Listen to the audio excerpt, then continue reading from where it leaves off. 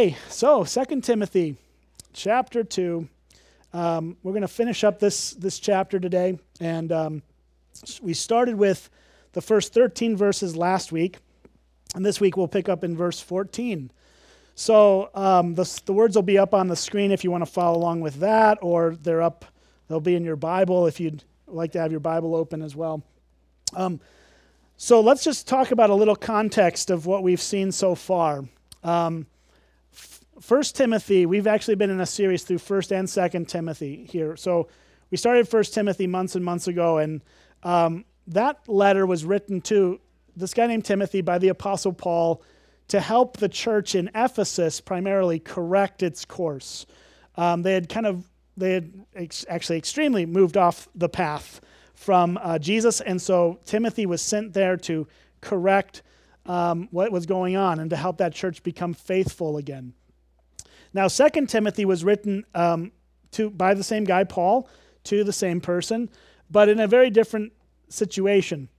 It's about 2 or 3 years after 1 Timothy, roughly, and Paul is in his second imprisonment in Rome, his final imprisonment in Rome.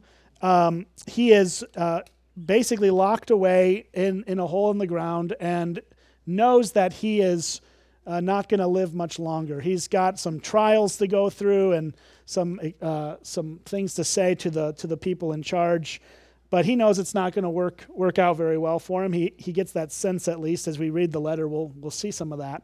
But 2 Timothy was written basically as a father to a son.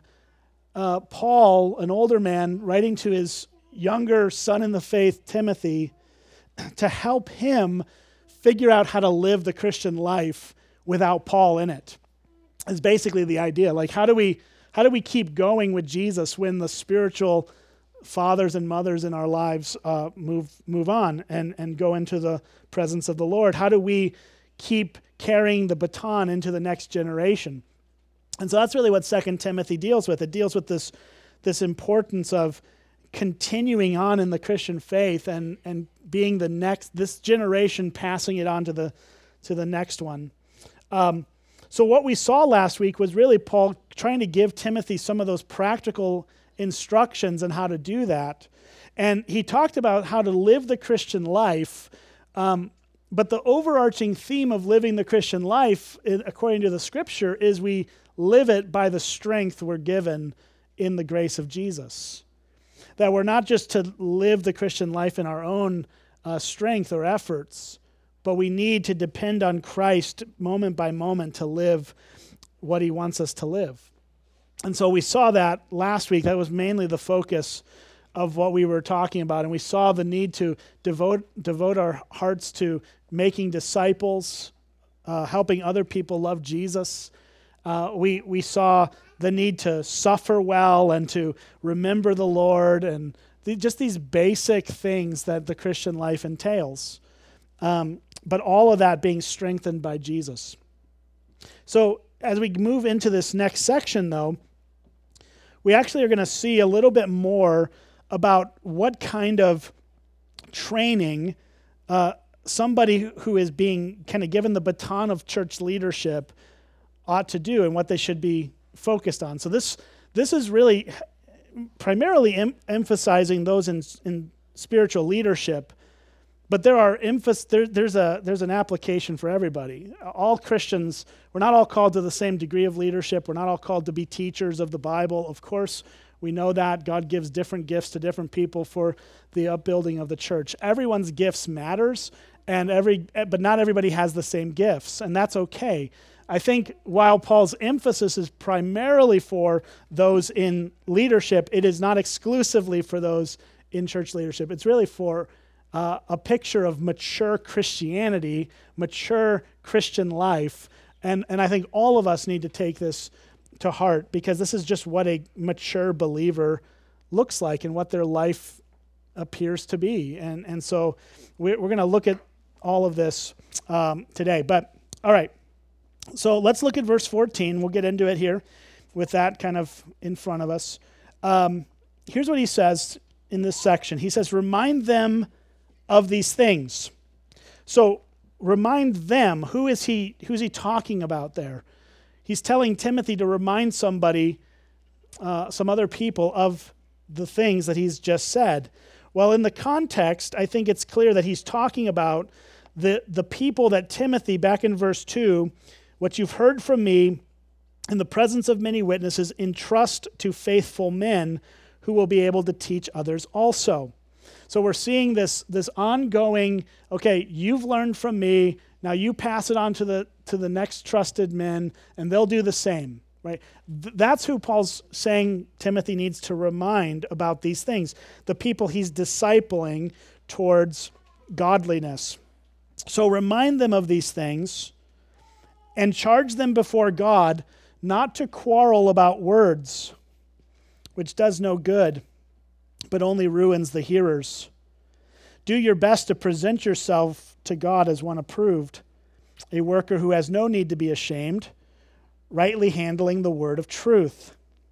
But avoid irreverent babble, for it will lead people into more and more ungodliness, and their talk will spread like gangrene. Among them are Hymenaeus and Philetus, who have swerved from the truth, saying that the resurrection has already happened. They are upsetting the faith of some. But God's firm foundation stands, bearing this seal: the Lord knows those who are his, and let everyone who names the name of the Lord depart from iniquity. Okay, we'll stop there. So this is basically the first half of the passage we're studying today. And Paul's giving Timothy some clear instructions to pass on to the next guys that he's discipling. And he's trying to give us a clear picture of what a mature Christian is about and what they do and how they live. And if you're going to just look at those verses that we just read, we can basically boil down what Paul is saying into one simple statement. Stay centered on Jesus. That's what he's telling them to do. Stay centered on Jesus. Or another way to say it is keep the main thing the main thing. This is so vital for us as we walk with Jesus, because we can get so distracted on all these shiny objects that distract us from Jesus, and all these temporary problems that creep up into our lives that can derail or potentially derail us from what we need to be focused on. Paul is telling Timothy, listen, as you move forward with these other people that you're training to be the next generation of church leaders and just mature Christians, you need to remind them to stay centered on Jesus and the gospel message that we are only saved by him. If we miss that, if we move off of that, we're losing the whole point of the Christian life. We're told to stay centered on Jesus, and he gives us several things here, three or four things within that, kind of as subcategories of what it means to stay centered on Jesus. So let's look at these. Verse 14.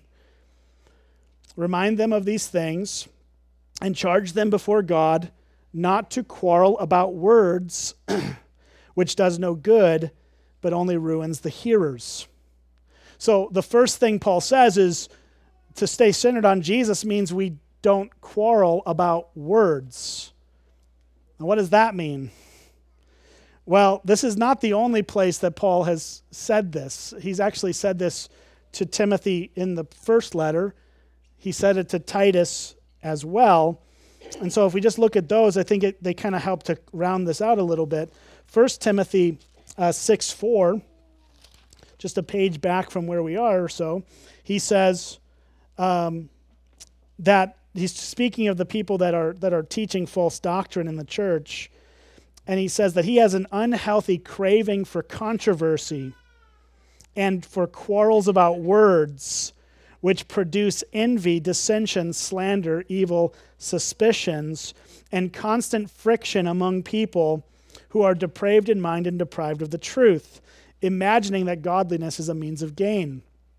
So in this issue, right, Paul's bringing this up again. He's already said this to Timothy, that we can't have people in the church, especially in the leadership of the church particularly, who have a unhealthy craving for controversy and for quarrels about words. So quarrels about words can come out in just being obsessed with things that are controversial and trying to kind of, shake it up and be disruptive. To Titus, he says it a little differently, but similar. Titus 3, 9, and 10, he says, let's see, I'm still in 2 Timothy there. Okay, there we go. It says this, but avoid foolish controversies, so there's controversies again, genealogies, dissensions, and quarrels about the law. So the law could be interchanged for words. It's kind of the same concept. They are unprofitable and worthless. As for a person who stirs up division, after warning him once and then twice, have nothing more to do with him. Knowing that such a person is warped and sinful, he is self-condemned. So basically Paul is saying to Titus, same kind of similar issue, controversy, secondary issues, things that are just not the primary point of the gospel. If people are making this kind of stuff the main thing, then they really don't have a place in church leadership in particular, but they really should also be watched because they could be stirring up division. And in Titus, in the case of Titus, Paul tells him, hey, it's a three strikes and you're out rule, right? If you stir up division once, okay, we can give you a little warning and say, don't do that. If you do it twice, we'll warn you again. If you do it a third time, you got to go. And that's Bible. That's not me. That's what Paul says to Titus. So 3 strikes, you're out on the division-causing issue. And of course, we know that people can be crazy and sinful, and we all can have that capability. But let's recognize that what Paul is saying, mature Christianity looks like is keeping Jesus the center of it all. And to keep Jesus the center of it all, we have to avoid these meaningless fights, these quarrels about words, getting sucked into arguments that just are not fundamentally that important. Man, this is just our world right now, right? I mean, it just is. It's our world. We are so easily sucked into things that just at the end of the day are not the main thing. So we need to keep the main thing and stay centered on Jesus.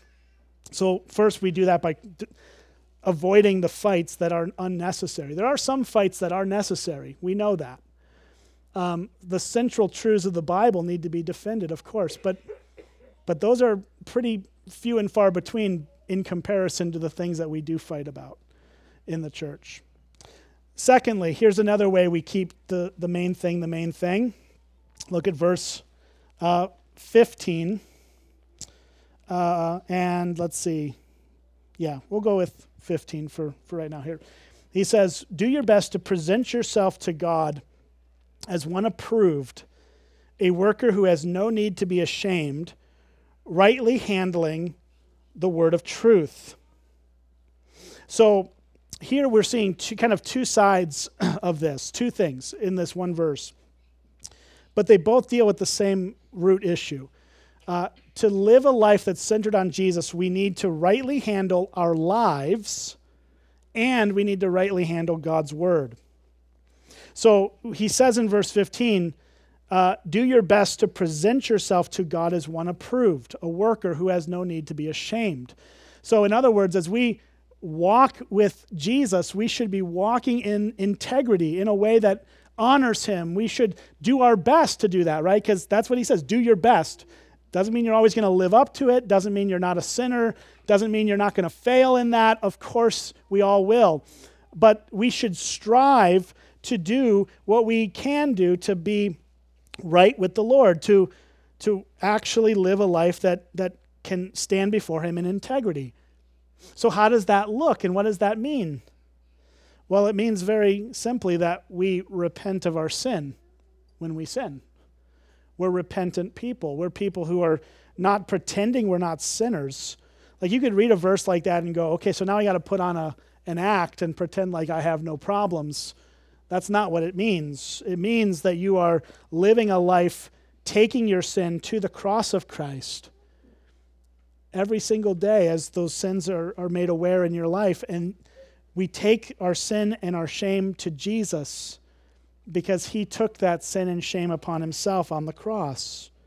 And so to walk rightly in integrity is to walk in light of what Jesus has done for us, not in light of what we somehow have to do or feel like we've got to muster the strength to do.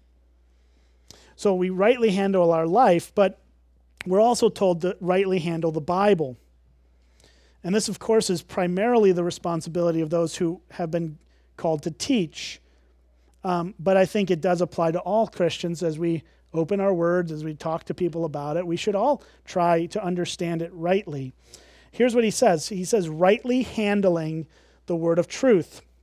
Rightly handling the word of truth is interesting because it's translated differently in almost every translation that we have.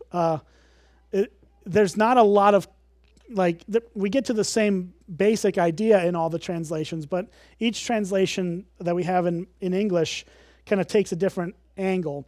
Mine says rightly handling the word in the ESV. Some say correctly teaching the word. Some say rightly or correctly instructing, right? But the idea here is that every modern translator seems to think that what Paul's getting at is how do we rightly teach the Bible to people? And I think that's true. I think that's the meaning. But it gets a little complicated because the word Paul uses here is, I don't remember how to pronounce the Greek word exactly, but it's a word that is only used one time in the entire Bible, in the whole New Testament. It's not used anywhere else but this one verse. So we have to kind of understand what's the meaning of this word if we don't have a lot of examples of it elsewhere in the Bible. So the best that they can figure out is that this word means essentially to make a straight path. It's used in antiquity in other Greek writings from a similar time period to talk about basically cutting a trail through the forest, but cutting a straight trail. And so that's why the King James translates this rightly dividing the word of truth. So rightly dividing, it kind of gets to that idea of cutting a path or cutting a roadway. But this word is generally used in that sense of cutting a path straight to where you're going. And so I think essentially, while our English translators try to make sense of this for us, and they think they do a good job, they're getting us to the heart of Paul's use here. I think what he's essentially saying is don't get off on tangents and don't get off the path, but just keep getting straight to Jesus. Take the Bible and get to Jesus. That's the point. To rightly handle the word of truth or to correctly teach the Bible, however it's translated there, is basically the point that Paul's trying to convey is we've got to cut a straight line to Christ. And we know that he's actually talking about that because in just a minute here, in verse 18, he talks about these two guys, Hymenaeus and Philetus, who he says have swerved from the truth. So he's contrasting going straight to the word of truth, which is Jesus, versus swerving from the word of truth, which is what Philetus and Hymenaeus were doing. And we're going to get into what they were doing in a minute. But that's the meaning of this word, and it's really interesting, actually. But basically what Paul is saying is make a beeline for Jesus. That's what you got to do. Make a beeline to Jesus. Rightly handle the word. Rightly handle your life. Make Jesus the main thing. Okay, let's keep going. Verse 16 through, 18. But avoid irreverent babble, for it will lead people into more and more ungodliness, and their talk will spread like gangrene.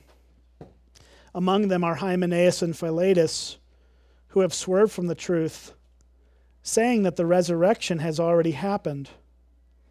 They are upsetting the faith of some. All right, so here you have this kind of third category for being a mature, growing Christian. We avoid irreverent babble. We avoid nonsense.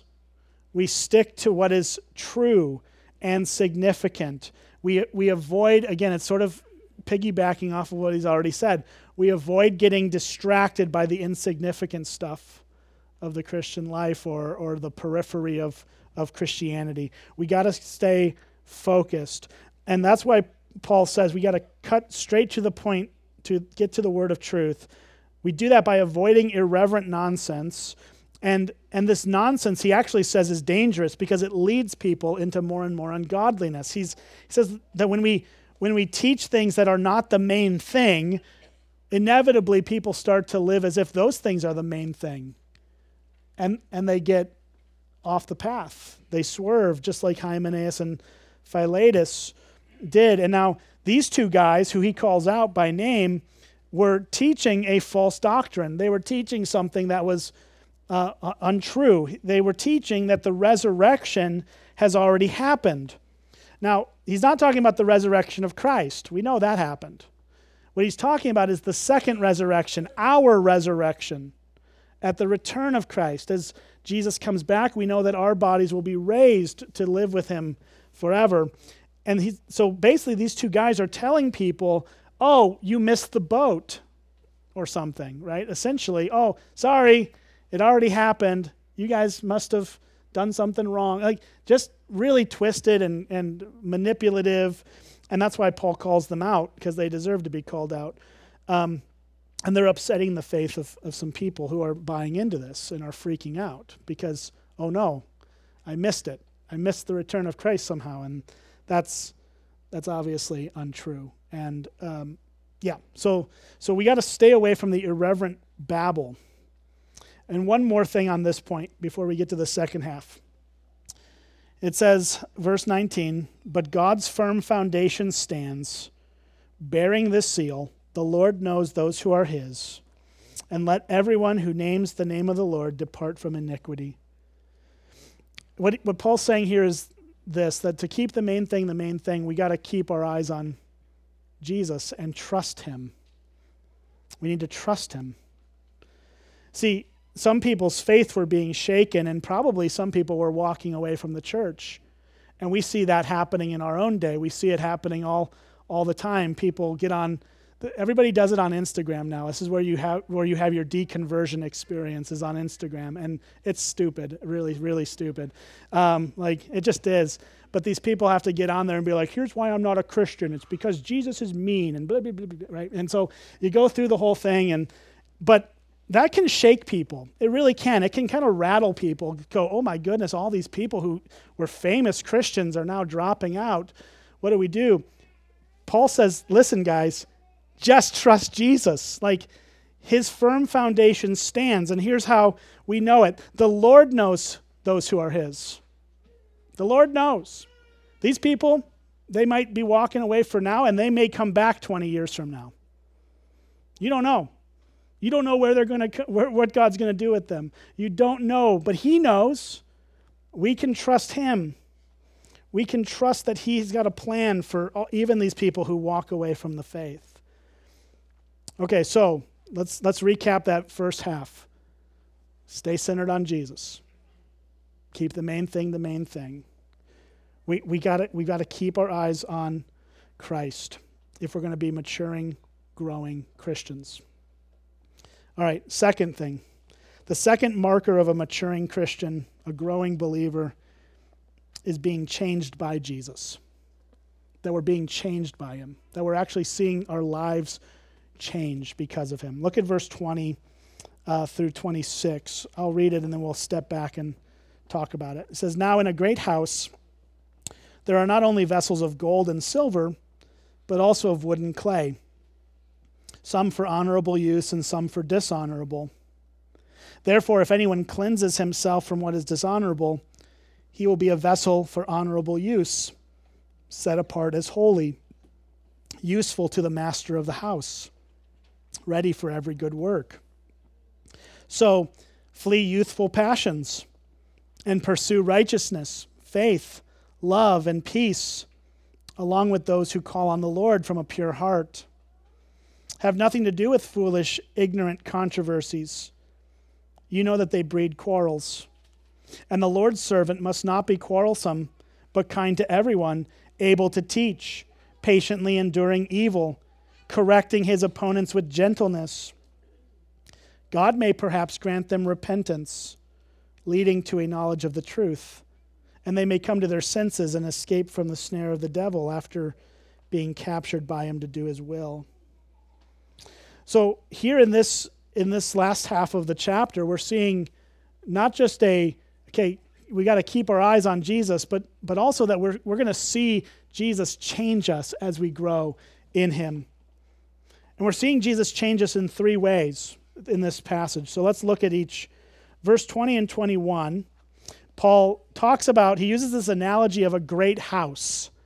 So big stately mansion in the English countryside, Downton Abbey, Buckingham Palace, something like this, right? This big stately house. And he says that in a big house, in a great house, there are not only vessels of gold and silver, there are those, right? You got the fancy silver and the gold and all this fancy stuff because they're wealthy who live in that house. But also you have things like wood and clay. You have things that are common and just sort of normal. And some things are used for honorable use and some for dishonorable use.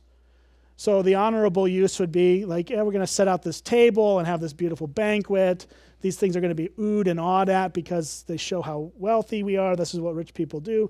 And then you have the dishonorable use things are like, hey, you just got little pots and pans that cook the dinner, and they're simple, basic things. Okay, but here's what Paul's point is. Paul's point is that anybody can be cleansed from what is dishonorable and be set apart as holy and useful to the master of the house. So the point isn't that there are some people who are worth something and some people who aren't worth something. The point is that anybody can be useful to the Lord Jesus. And so what this teaches us is this, that Jesus changes our position before him. We all start out as dishonorable, useless things. But what Jesus does is he changes our hearts and changes our position, is he gives us a use, a purpose. He gives us a reason to serve him and work for him and in his kingdom. He changes our position from that of an enemy of his to a friend and a son or daughter. He changes everything about how we relate to him.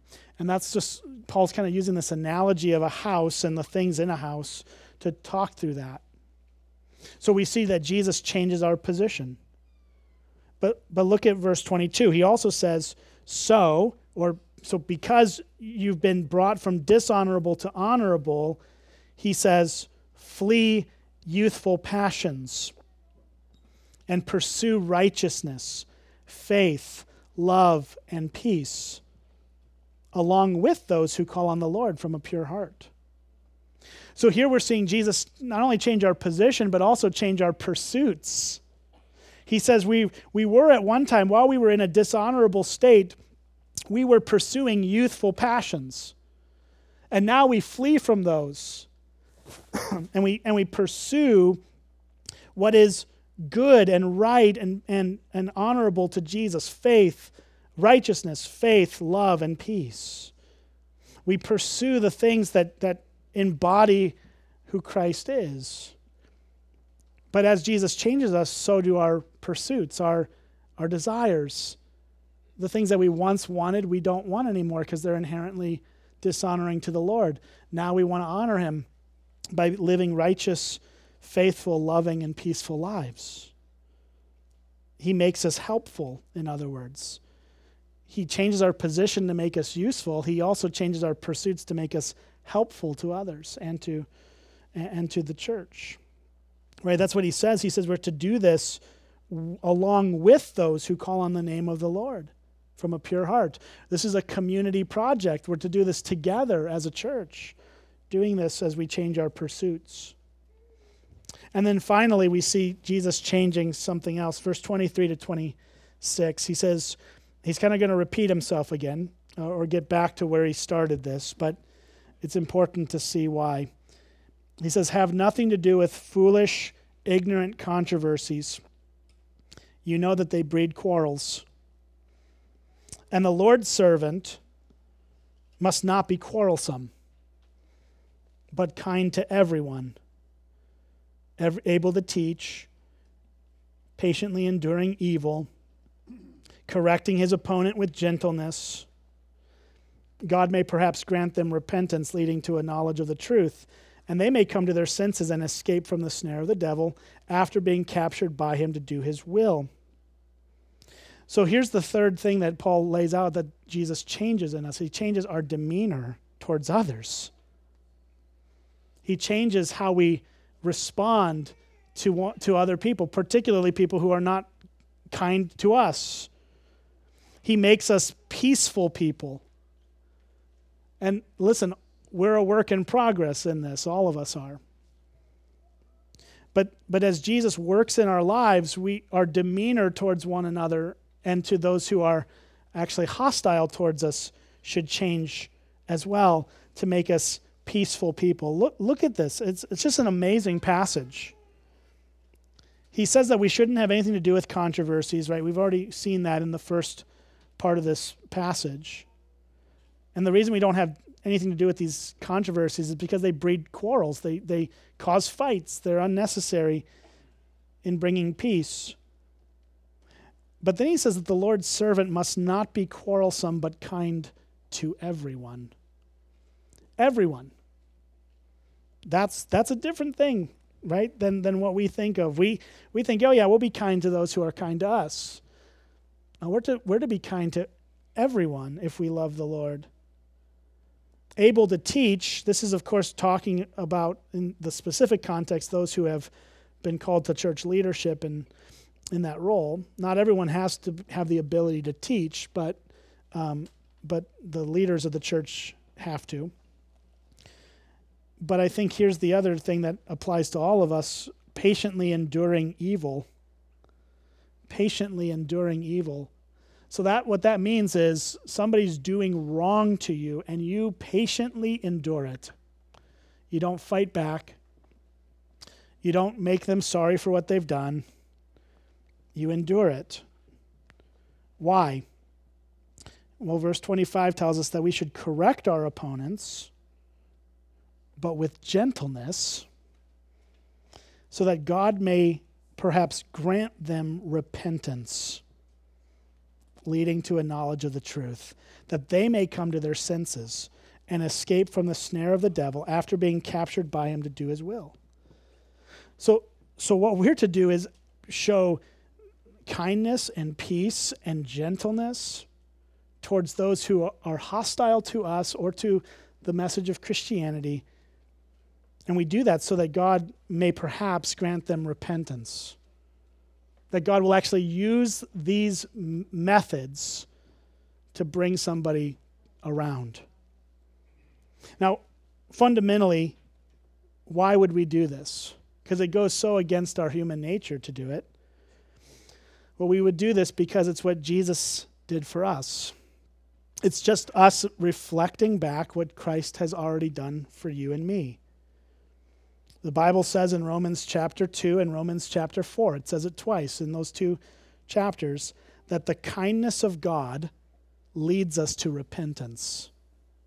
Think about that.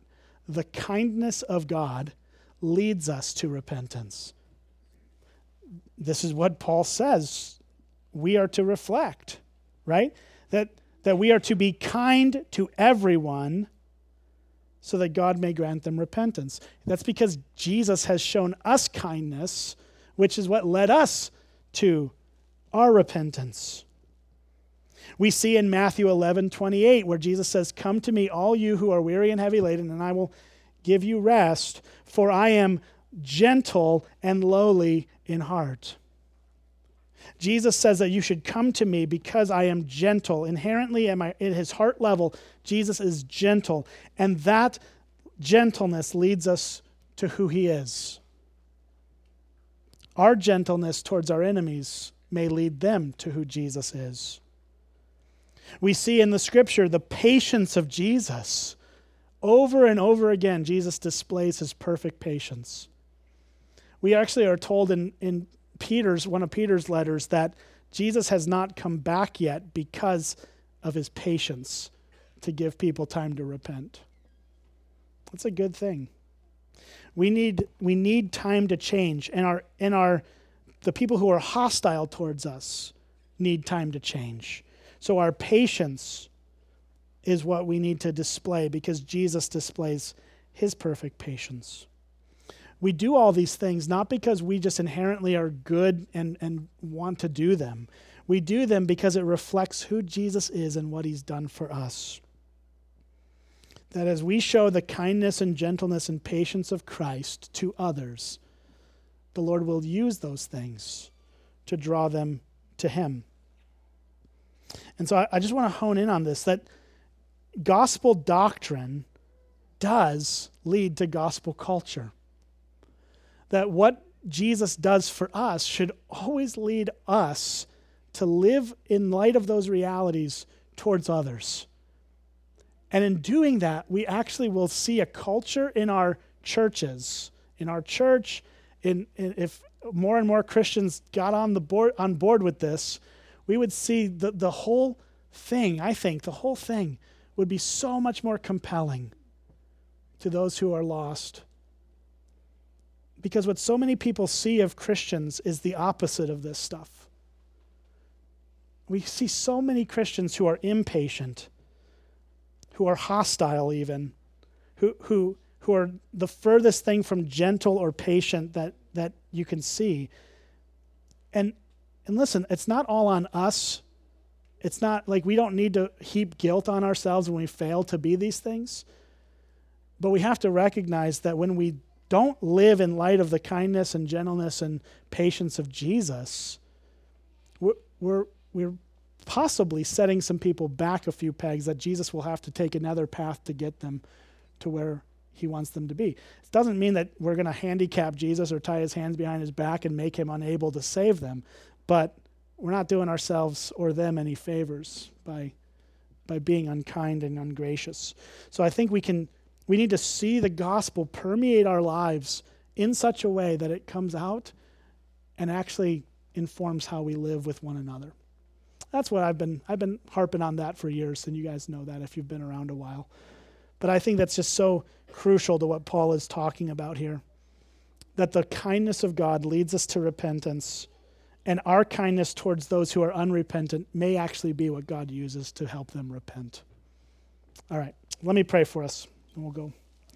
Jesus, thank you for your grace and kindness to us.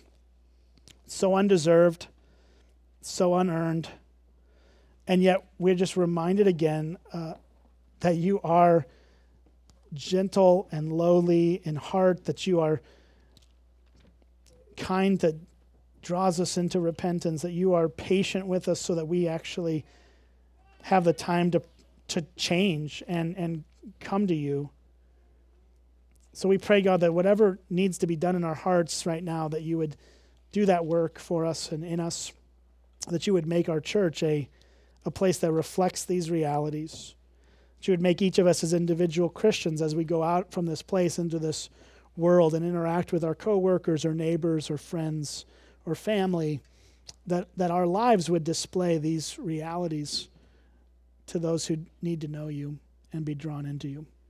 And we pray that you would do this work in us, and we pray it all in Jesus' name. Amen.